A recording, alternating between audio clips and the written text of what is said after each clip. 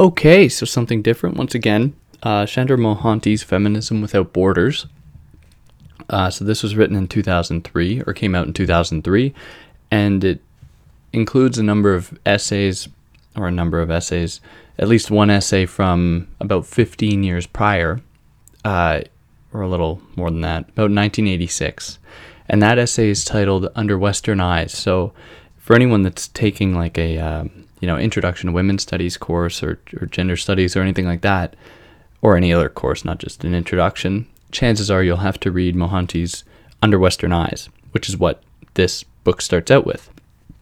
But before then, she has an intro that we'll go through here slowly. And in this intro, she sets out what she wants to do as per any intro. So she positions herself as being a product to some extent of post-colonial India. So for those that don't know, India was colonized by the British, which everyone should probably know. And her kind of position in that space made her sensitive and critical of borders. Because in a post-colonial age, the concept of borders is a troubling one, because they're often established, demarcated, kind of delineated from an oppressive standpoint, that is, the colonial one. But with that being said, that doesn't mean they should be like totally eradicated or that they mean nothing. Mohanty wants to kind of toe the line between these two positions to imagine a kind of in-between space that is neither critical of borders per se, nor totally accepting of them.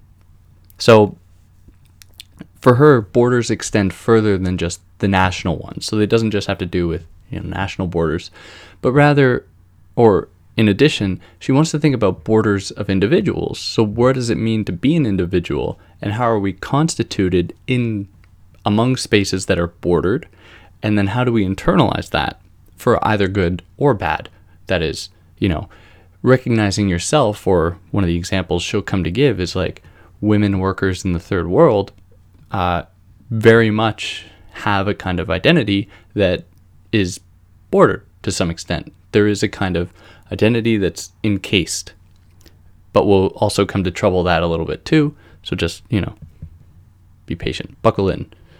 So her project then, the kind of overarching theme of this book, is to craft out a feminism that is both anti-capitalist and and decolonial. And later on, she adds anti-globalist. Not in the same way that, ultra-right thinkers, ultra-right talking points put it. We advocate for nationalism as opposed to globalism. Mohanty thinks about it in a very different way. That is, she challenges the way that globalization is mobilized by, transnational corporations that don't have any kind of connection to any land or any people, but just go wherever the money is. So this kind of anti-capitalist undercurrent gives her the means by which she wants to rethink what it means to be a sisterhood. So for her, she finds that term really troubling, and it's one that's used by a lot of white feminists and quote-unquote Western feminists that essentially put a blanket term over what it means to be a woman, that is, a sister. And to that, she wants to respond by saying that, it's not so simple, and that we'd be much better off positioning ourselves in a form of solidarity than in a form of sisterhood. Because solidarity doesn't essentialize who we are, but what it does is it identifies a kind of common oppressive opponent that we should fix our eyes on. That is, capitalist exploitation. So this kind of portends her problem with, Western feminism more broadly, or specifically US-based feminism, where she says that there are three fundamental problems with it.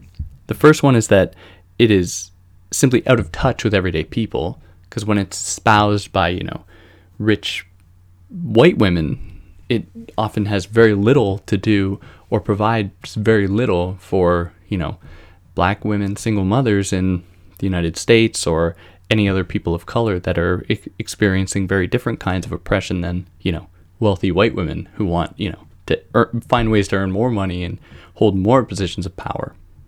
The second thing is that it has a very smooth connection to neoliberalism, that is the kind of drive towards individual gratification and satisfaction as it is measured in accordance or in concordance with capitalist growth.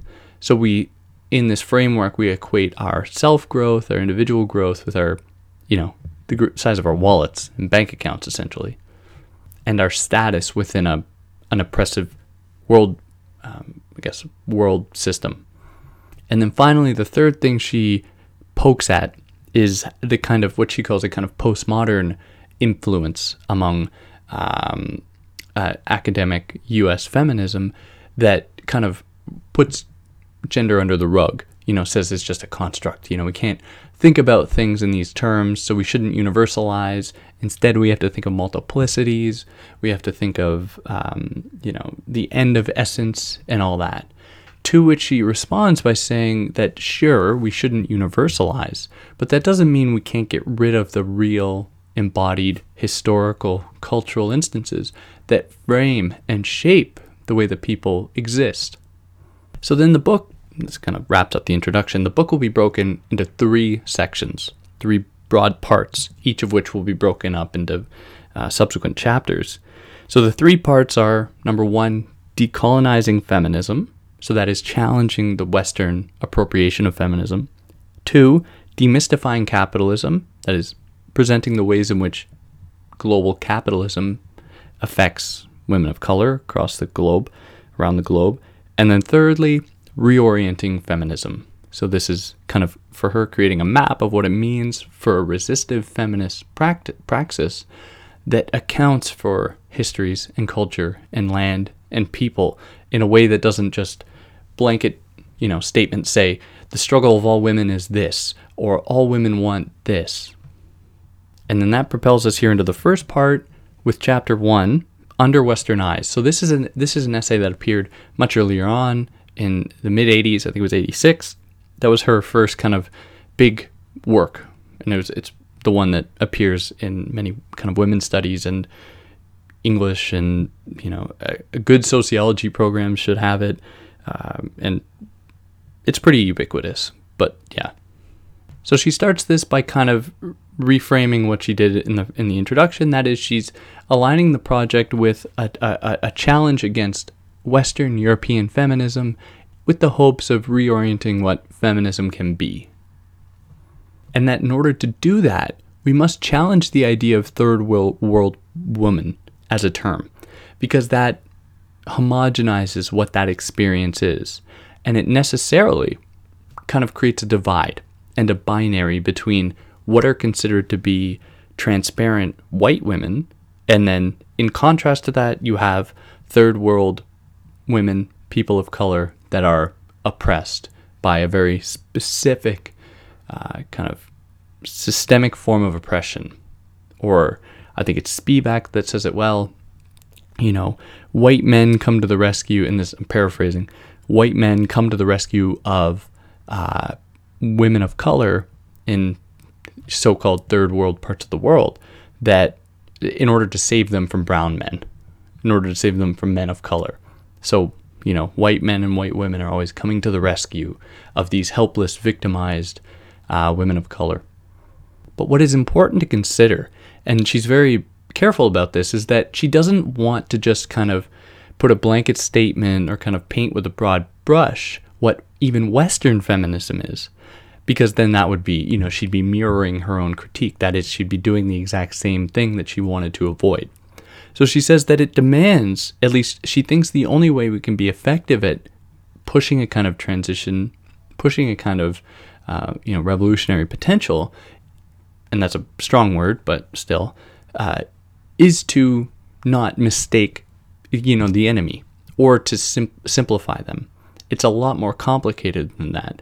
And that's what much of this book is looking at the kind of nitty gritty and the specific examples that have shaped the way third world women have been constructed by, an equally confusing and kind of multiplicitous Western gaze. Or I might be able to say that a little better, in that she doesn't want to homogenize what the patriarchy is, because then that would mean that she's homogenizing how women are suffering.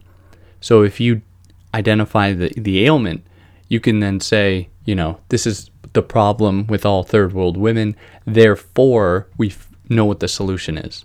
To which Mohanty says, no, you actually have to take a step back and listen to what these third world women are saying that are, may not necessarily say that patriarchy is the way that, people in the West would characterize it. And what that would necessarily look like is us looking at, or, a kind of benevolent Western feminism and third world feminism would not look at the patriarchy as though it's like a male-run conspiracy orchestrated by a few people with a very set agenda. Instead, the task is to look at culture, institutions, discourse in ways that are not homogenous. So that leads her to have essentially put forth 3 propositions. And they are that the idea of woman or women homogenizes living women, that is third world women. Number 2, the problem with proof of universality. So that idea that everything can be kind of placed under a certain umbrella characterization of the problem.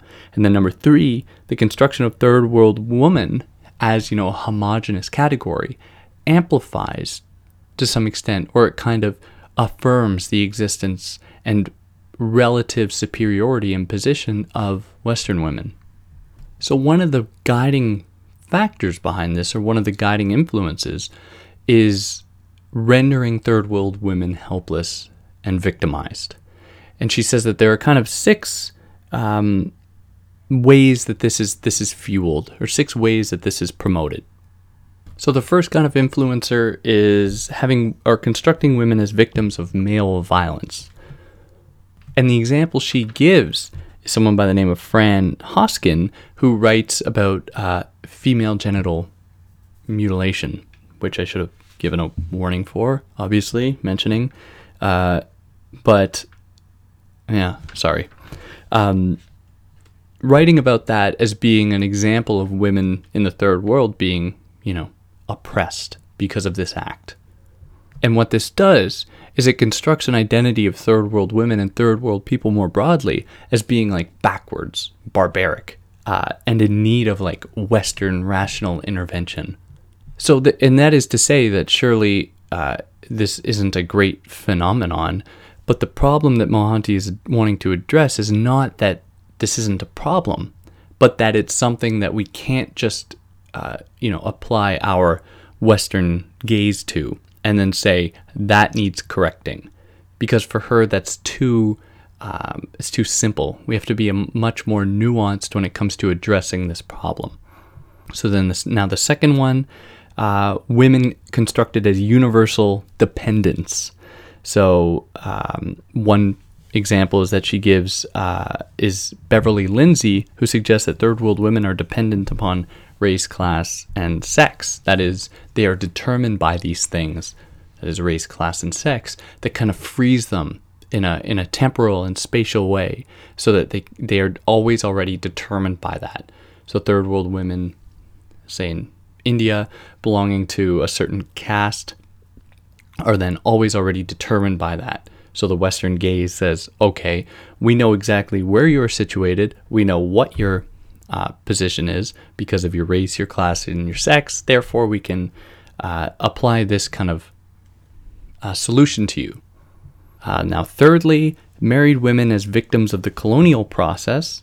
So the example she gives, and I might mispronounce this, but it's Kutru Feli, who traces changes in the marital dynamics pre and post colonization. So Mohanty wants to disturb this idea because it imbues a narrative onto third world women. That is, it also romanticizes pre-colonial dynamics. So it kind of casts third world women in such a way as to suggest that with colonization, we see a dissipation of what was once a kind of proper way of being, right? So that this colonization comes in and screws everything up. So Mohanty would, I guess, like kind of agree in that colonization was not a good thing and it can't ever be justified. But she also doesn't want to say that, oppression didn't exist beforehand, nor will it cease to exist after, we have to be much more nuanced when it comes to this, and we cannot speak for these women. So now, fourthly, this deals with women and familial struggles. So this is the idea that all familial and kinship structures are essentially the same, and that Arab and Muslim people apparently embody this dynamic in the oppression of women. So, the image that certain Western minds would conjure up would be like the oppressive familial dynamic that occurs. This is all ostensibly in, Muslim households, as though what is fundamentally going on there is an oppression unlike any other. And of course, Western women use these kinds of outlooks to, not look at themselves, right? Not to look at the inner dynamics that go on in, the Western framework that are wholly oppressive. Because, if we can say, look at how bad it is over there, then, we don't need to look at ourselves. And when I say ourselves, I mean, like, especially men, as kind of the catalyzers and the promoters of these types of oppression in this current system that we find ourselves in. So then that puts us into number 5, women and religious ideologies. So one of the examples is like the purdah, which is that people use to justify a certain negative view of Islam. So purdah is like the exclusion of women through like physical separation, or like the being covered up of women so that men can't see them, their body or their face or something.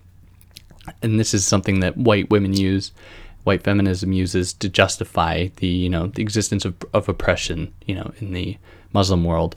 And that's certainly something going on in my home province of Quebec, where, these kind of secularism laws are essentially, they veil themselves as a kind of benevolent move to, liberate people or to push rationality. But of course, it's just a blanket solution to what might be in fact, very much is a much bigger problem. And we can be very sure that none of these people, these policymakers, have actually spoken to women who practice this, and therefore don't know what the feelings are about it. And what is more, like the wearing of a hijab, for instance, is not always religious, which is often a thing, people forget. The secularism law is meant to ostensibly separate, church and state, or in French, it's laïcité. So it's meant to separate church and state. But what happens when these, essentially this clothing isn't tied to religious signification? Should it then still be, should it not be worn? Of course, they don't want you to ask those questions, because then they have to reveal that, in fact, this doesn't really have to do with the separation of church and state. It instead has a lot more to do with, dictating what women can and cannot do. And then finally, number 6, looking at women in terms of the developmental process, and that is the idea that development is kind of the all-time equalizer. That is, and that all third world women just need to live in a zone that is being developed, to match the kind of Western, framework in order to be, emancipated.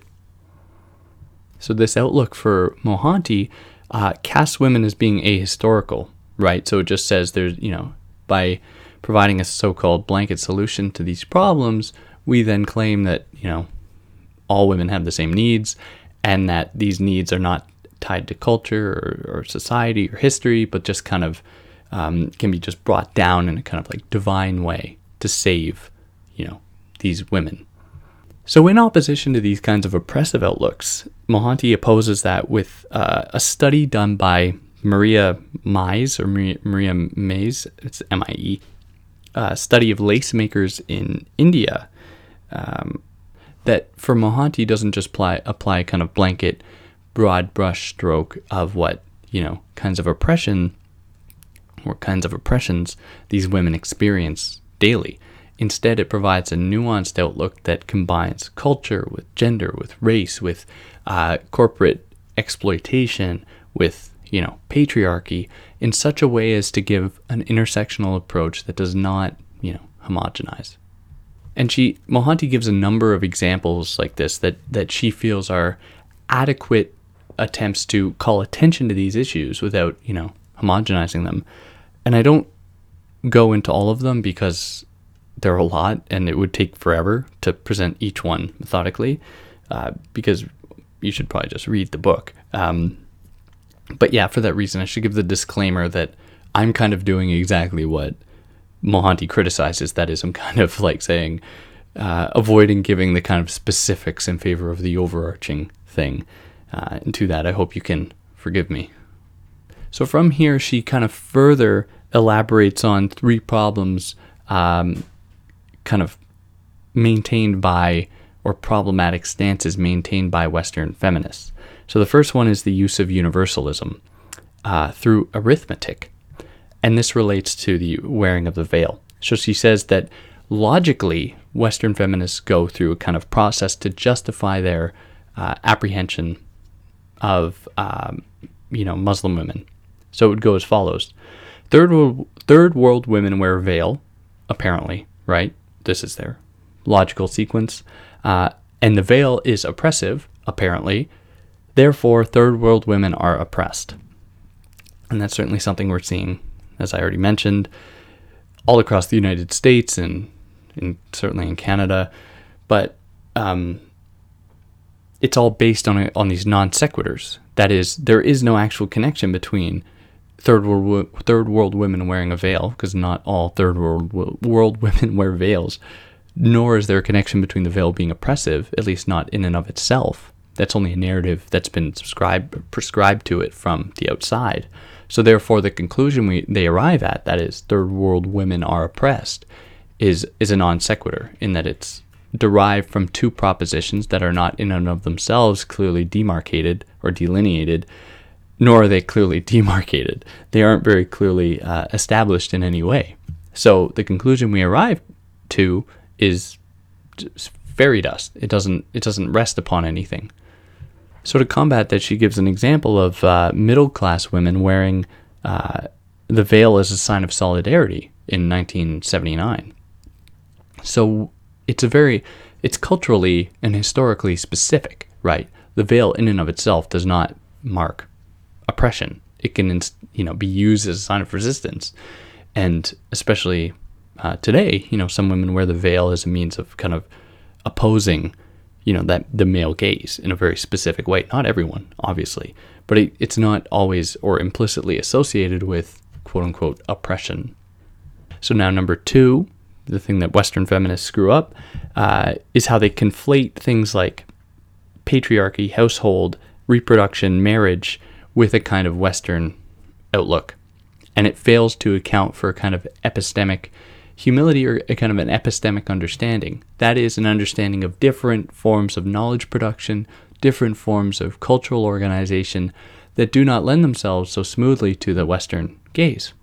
So one example she gives is Latin American and Chicana women are the heads of households in many cases, but this is not because they are empowered. So they occupy what is often reserved in the Western context, the position of superiority in the house, but it's not because they are empowered, it's because of economic necessity, because they are single mothers, or because their husbands are doing something that is not helpful to the household, so they are forced to then take up, that mantle, but that does not come with a kind of privilege. So just by saying, oh, well, we need to, improve women's position in society, and that begins with the household, doesn't hold through, because that doesn't mean in and of itself that this improvement will follow. And now thirdly, the male-female dichotomy is taken apodictically, that is, without question. So it's just accepted as true. So discourses of representation are confused with material realities, and those are Mohanty's words. So the kind of appearance, or the idea we have of something, replaces what can be seen in the material specific circumstances. So she takes this further and then suggests that how, not that specific number three thing further, but the whole project here further, to suggest that how Western women talk about third world women has a kind of smooth relation to how Foucault talks about the juridicio.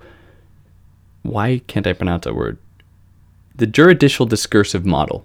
That is a very kind of disciplinary, structural mode of speaking that condemns people that fail to abide by kind of normative rules. But while presenting that, Mohanty is also careful because she says that even that model constructs kind of binary between those that wield power and those who are powerless, which she doesn't want to do because that would be reinscribing the same kind of oppressive framework.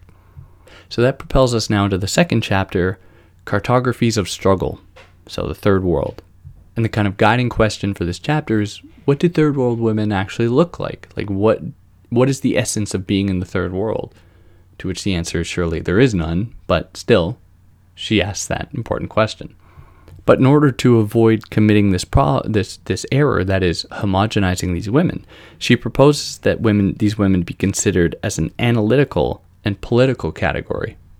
So what this looks like then, and how these women are taken in a kind of comparative way, is not in their essences, it's not in their being, but is instead in their mutual struggle against sexism, racism, colonialism, capitalism, etc. So these struggles are extremely specific, and they are, as I've mentioned a number of times, cultural and historical in many ways. So the term feminism for them isn't always accepted because the term feminism, co-opted by, white, wealthy feminists, often forgets these kind of historical dimensions in favor of broad, totalizing frameworks. And that still goes on absolutely today. There are many women that are kind of suspicious of that feminist term. So in order to begin thinking these things in a more nuanced way, we have to think, Mohanty proposes 5 different ways to look at it, or 5 different things to consider. So the first is colonialism, class, and gender. The second is state, citizenship, and racial formation. Third is multinational production and social agency. Fourth is anthropology and third world women as native. Fifth is consciousness, identity, and writing. Now I'm going to go through each of these specifically, but I just gave them out quickly there. So the first 3 are going to be concerned with the problems presented by the state and colonialism. The fourth one is going to be concerned with the problems of academia.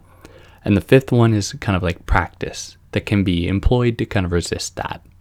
So here we'll start with number 1. So that's colonialism, class, and gender. So through colonialism, white masculinity is rendered normative. Its formation and the formation of hegemonic middle class cultures is established, and the rise of feminism, and there is subsequently the rise of a kind of feminist consciousness necessarily. So it's through this process that we see a kind of it kind of necessitates an opposition. So in the example of India, the people that were privileged were colonizers and landowning Indian men. Women were almost completely forgotten. And this came to kind of structurally employ binaries between what was then considered normative, so the white male or Indian men that owned property, and others, right? And the people that didn't have any kind of authoritative potential, that were just simply dictated by the kind of makers of history. So then that puts us here into number 2, state, citizenship, and racial formation. So outside of the context of colonized nations specifically, Mohanty calls attention to the lives of third world women in quote-unquote first world spaces. So unlike kind of overt colonialism, advanced nations impose control through citizenship and individual rights. So this is enforced through police and laws. And of course, because men occupy 90% of all decision-making positions in society, it would follow then that they obviously have their best interest in mind, and that doesn't include the lives of third world women of color. So there have been a number of cases where non-white people, immigrants in many cases, have a very difficult time earning citizenship, and Mohanty has her own kind of horror story behind that, or the difficulty behind it. And even when she had citizenship, it was always kind of questioned. She was never taken as being an American citizen. She was always, South Asian. Like, that was always what marked her. But if we think of like back 100 or so years ago when there were Asian or mostly Chinese people, I guess, immigrating to North America, the process by which these people could become citizens was very difficult, and let alone them just coming here, because the kinds of tests that were put up were impossible. I took a sociology class in my first year of university, and our prof did the test because you can still find it online. Like a professor, Canadian-born professor, and he passed by like a thread, right? This is a well-educated white man, could barely pass, but just managed. So this highlights the difficulty for immigrant people of color to make it, right? To become a citizen in those spaces. So then number 3 here, multinational production and social agency. So we can't ignore the proletarianization, that is the rendering of workerdom or becoming worker of third world women. So there's a good book I read last year. It's called Custodians of the Internet. By Tarleton Gillespie, in which he describes the way that things on the internet are censored in a very explicit way. So, when you're scrolling through Facebook or, you put up a Google search or something, there are a lot of, pardon my language, fucked up things that would appear on there if there weren't people that go through all the terrible things and delete it.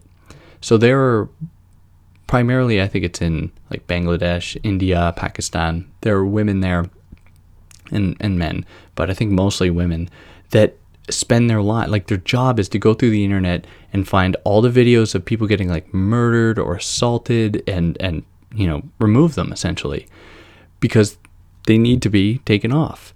But many of these women and other people of color have severe trauma from this because they see this really terrible shit every day happening to real people.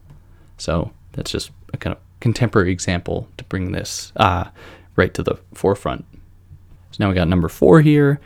Now we're dealing with the academia, that is anthropology and third world women as native. So this really just speaks to the fact that anthropology is historically a pretty racist field. That is, even in its practice, for a very long time, anthropology was the practice of going to the kind of exotic other to uncover the kind of secrets of it, right? Of them. So embedded within that is a kind of split, a kind of creation of a binary between inner, transparent, whiteness, and then the exotic other that has to be unearthed and uncovered and revealed. So then that propels us here into the 5th thing, and that is how, in some cases, third world women of color can challenge this, can kind of come back. So this is consciousness, identity, and writing. So for third world women, the act of writing, and it's not necessarily writing like black women slaves in the United States, one of their ways of quote-unquote writing was like quilt making, and how they told stories through quilts, as just one example. So writing serves a kind of escape, a kind of way to challenge the system, which can often and sometimes be co-opted by, white feminists. But when it isn't co-opted, it provides like a kind of opportunity for a subjectivity to emerge, a subjectivity that is like wholly theirs, a kind of autonomy. And what is more, it can kind of mock authority. It can kind of put a mirror up to authority. And the example she gives is like Toni Morrison's Beloved or Gloria Anzaldua's Borderlands, which serve as texts that trouble the idea of the kind of European singular universal subject and cast that or call that into question, troubling it, showing the limits of that possibility. And of course, it opposes that with by favoring history and geography and culture and identity and all that. So that puts us here into the next chapter, chapter 3. What's home got to do with it? Which is one that she co-wrote with someone named Biddy Martin. So they begin this chapter by saying that we can't let at this time, what she calls the new right, what I think in some cases now would be the alt-right or neoconservatives or whatever, we can't let them co-opt the idea of community. Because this idea of community and home can be employed by, fascists. We have to protect the motherland type thing. We have to protect what is ours, and we have to fucking kill anyone that is going to try and take that away from us. So they oppose that by suggesting that the community and home that they're imagining isn't nearly as clearly delineated, nor is it as clearly marked off. So it's in that way that even they almost want to get away from an idea of homeness and community to some extent, because home can be just so exclusionary.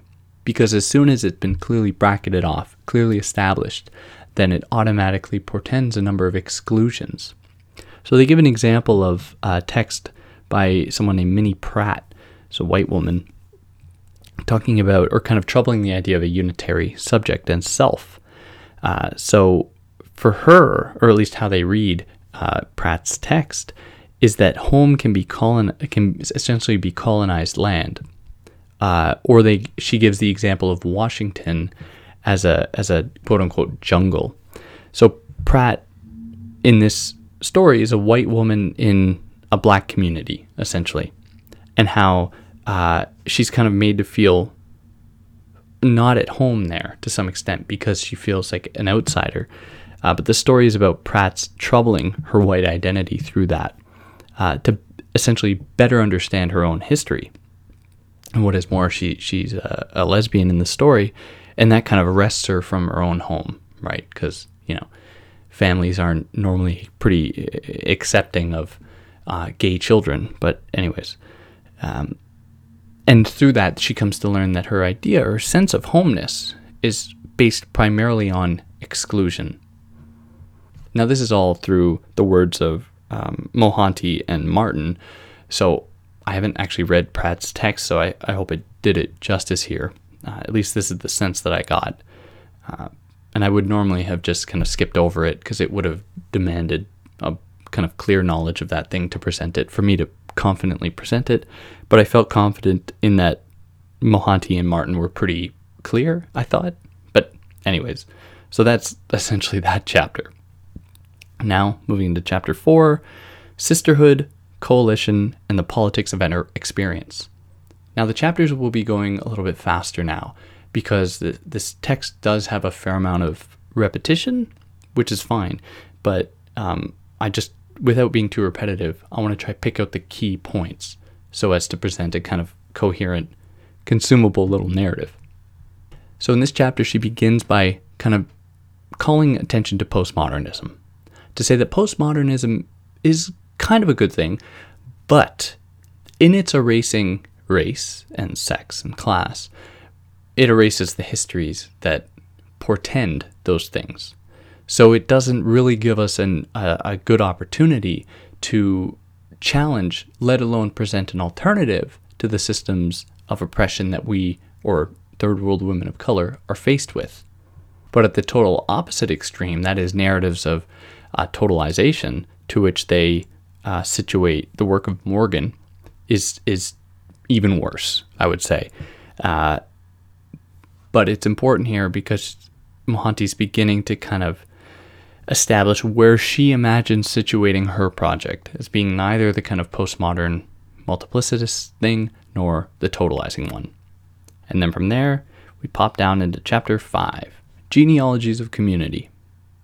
So the act of genealogy, that is kind of tracing the history of something. Performing a genealogy is looking at what made it so. Genealogy is not necessarily to excavate the singular histories, but it's also to find common ground. So what is it that connects third world women of color? And they're things we've already mentioned. They're the equal stakes they have in oppressive, or in the eyes of oppressive mechanisms like patriarchy and racism and colonialism and so on. And that this genealogical practice must always be fluid. right? Because it's always adapting and adjusting to the various different mechanisms that are being evaluated. Because we can't apply the same kind of scope or lens to capitalism as we can to patriarchy or as we can to colonialism. They're connected in some way, but to really get at the kind of nuance behind it demands that we shift our lens in order to match it to some extent. So then from here we get into part 2, that is demystifying capitalism. And now in chapter 6 in this part, women workers and the politics of solidarity. So capitalism primarily depends upon women's cheap labor, right? So go back to Marx for this one. According to Marx, it's a lot better for capitalism to go and exploit people overseas than for us to make robots to do stuff for us in like the United States or something, or to automate, because you can extract more out of humans than you can out of machines, at least for Marx. And this phenomenon certainly attests to that, where sweatshops, like Nike and the production processes of Apple products are all dependent upon this kind of cheap overseas labor. So capitalism then depends upon woman as gender, and that gender is being subordinate to men in order to support their, blood-sucking, profit-seeking ends. So what is more, this is continued, or we see this continuing in the household. Now this shouldn't be a big surprise, but women's work in the household is not considered, real work. It doesn't fall under the kind of GDP. So this is what's called, the second shift. Women go out to work, during the day, and then they come home and they have to do the dishes and make dinner, clean, deal with the kids while, the husband gets to sit down and watch television. So that kind of second shift emerging there, and how that isn't recognized. So there's kind of a dual effect on women, because then there's a kind of necessitates women doing this work so that men's quote-unquote real work can be recognized. So it creates another division between women's work, which often has to do with like working on assembly lines and very kind of nitty-gritty crappy tasks, equating that with a kind of feminization. So these tasks and these jobs are considered feminine, in contrast to like expert like trade skills of men, which is it's totally arbitrary, right? There's nothing about either of those things that implicitly points to a kind of masculine or feminine identity. Now this continues on in the United States. Like Silicon Valley is one example that Mohanty gives, where women in Silicon Valley are exploited almost not as much, but to a very concerning extent, like women in third world countries. So many immigrant women are forced to work in these settings because, and this is one of the beliefs, according to Mohanty, is that they have lower expectations. So the idea is that, third world women of color don't need to earn as much because, they don't need a lot. They just need their little shitty apartment, enough to maybe feed their kids, and that's it. So the way that women's work is framed is always in relation to their gender. And this bridges homework, that is domesticity, the work being done at home, and capitalism and patriarchy in a very smooth way. And that moves us here into chapter 7, privatized citizenships, corporate academies, and feminist projects. So the universities traditionally can be a site of resistance, revolutionary practices, decolonization. But at the same time, it is also a site of oppression and colonization and militarism. And we're seeing more and more that side of the academy taking over, where even, quote-unquote leftists that occupy the university for Mohanty shy away from talking about sex or race, right? And that, I think, my experience certainly attests to that through grad school and stuff. It's all about the kind of opposing capitalism, right? Let's not talk about race. Let's not talk about sex. Let's not talk about gender. Let's talk about fucking capitalism. And that's it. If you don't follow that framework, it's just, why are you here? Like, you are not a comrade, and therefore, get the fuck out. So that doesn't necessarily have a connection with the privatization of the university, because these two things are obviously, Marxists aren't promoting the privatization of the university. But we're seeing this beginning to occur. We're at the level of what is learned, and at the level of the kind of administrative hopes of the university is a mutual forgetting about race and sex and gender, where what's going on at the administrative side, the corporate side of the academy is obviously worse. But anyways, Mohanty aligns this privatization of the university with, the privatization of hospitals and schools and prisons, a kind of overarching drive towards privatization. And she gives a stat of California allocating 18% of its budget to prisons while only 1% to universities. So obviously speaks to where the priorities are of that, so-called liberal state. So this kind of privatization of the university for Mohanty spreads conservative values, right? Not necessarily in all the content that's being kind of disseminated there, but in its very form, where, cost of university is going up and up and up, which in our minds then makes us think that knowledge should cost so much, right? In order to gain knowledge, it must cost an insane amount, which is something that we kind of lose sight of. We kind of forget that doesn't necessarily need to be the case, but we kind of naturalize it, we internalize it. And this is happening all over the globe. I mean, the university is a corporate machine, not necessarily in its existing in other places, but many universities like international students because they can charge them a whole lot more. So international students are kind of drawn here by, the corporate marketing campaigns. So we see, that's called the brain drain of educated people leaving various countries to come to the United States, Canada, and other kind of so-called developed countries in order to be educated, just because there's the illusion that attached to these degrees is, the promise of profit, the promise of money at the end of it, when, is that really what the academy should be for? I mean, maybe, but I don't subscribe to that at all, nor does Mohanty. And from there, Chapter 8, Race, Multiculturalism, and Pedagogies of Dissent. I found this chapter really interesting because my own position in the academy now is, sitting in front of a classroom of students trying to make these concepts apparent without homogenizing, right? So how do you talk about third world women without just casting them with a kind of broad brush or painting them with a broad brush? So then she breaks down this chapter into two kind of sites. The first is women's studies classrooms, and the second is workshops, diversity workshops kind of used by administrative positions or administrators in universities.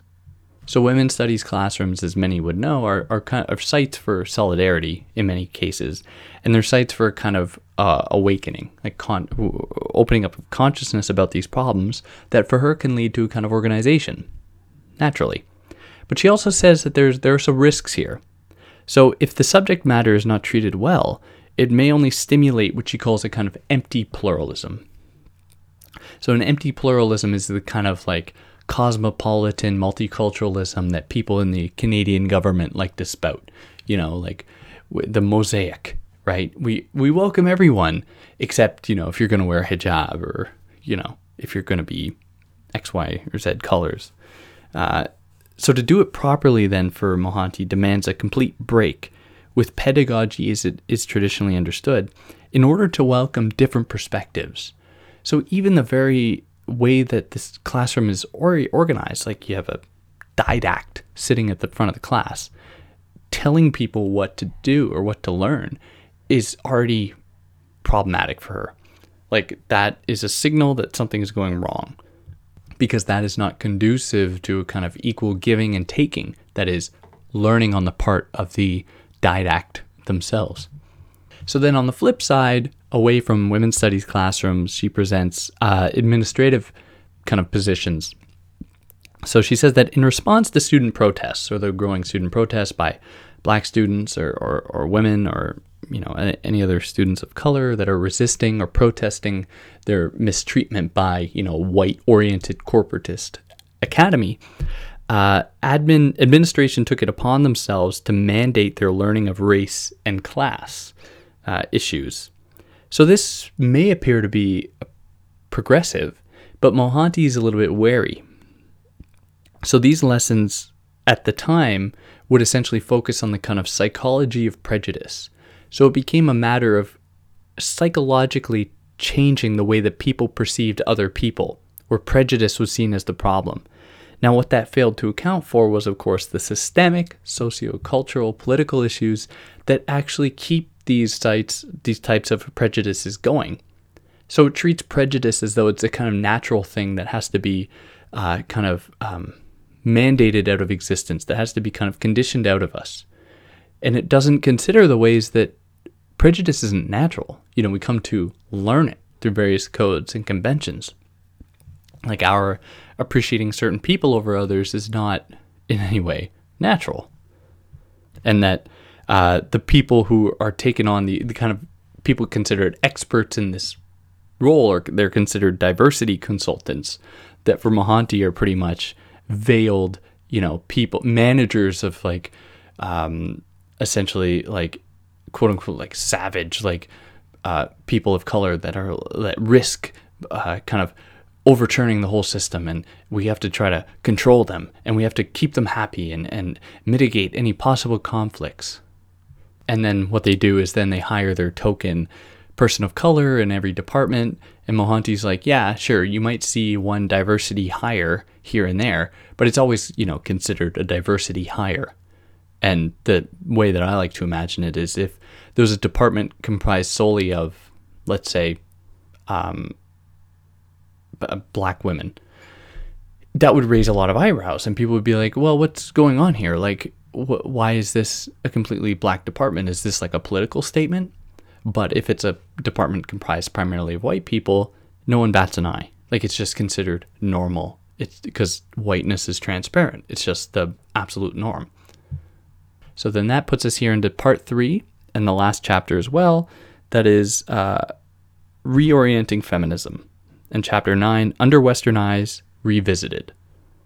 So as the title would suggest, Mohanty is here interested in revisiting her project in Under Western Eyes.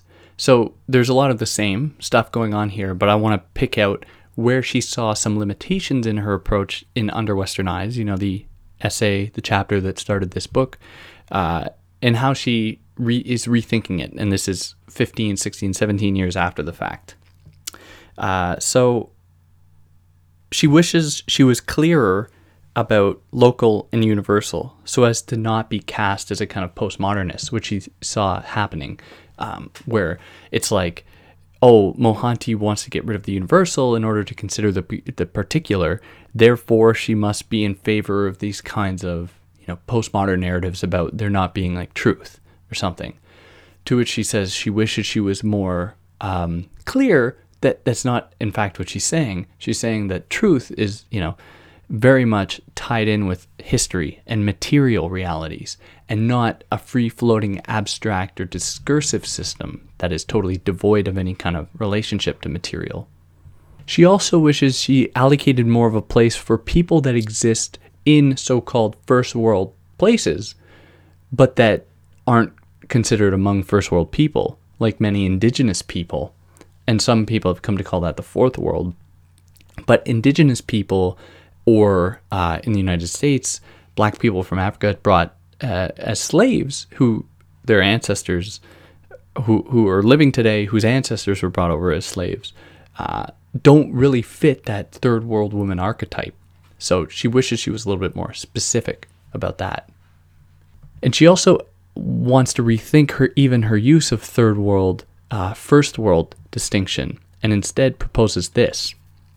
So she says that I find the language of 1/3 world versus 2/3 world, as elaborated by Esteva and Suri Prakash, particularly useful, especially in conjunction with third world /south and first world /north.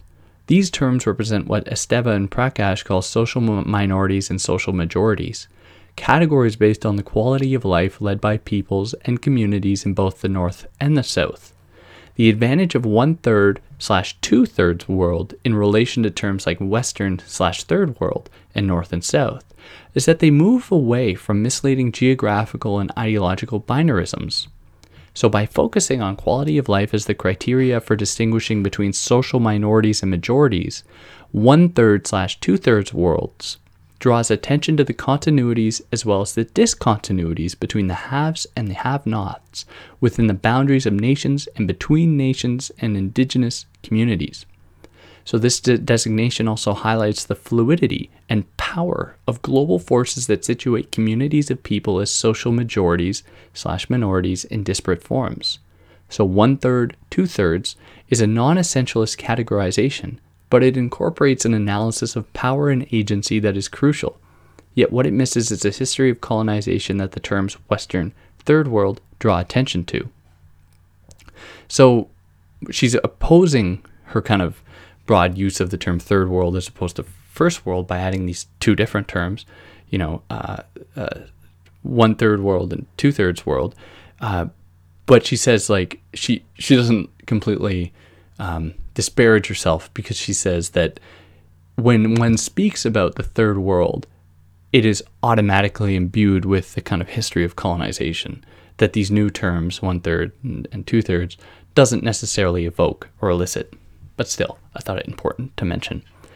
And that if she were to write it again, it would rally harder against global capitalism, because for her, she felt like it didn't address that enough. And that's essentially it, I guess. For anyone that listened this far, thanks. And if you have any problems with what I said, or if I mischaracterized Mohanty or anything, I would love to hear about it if you feel like putting in that labor. But if not, it's fine. I'm going to keep trying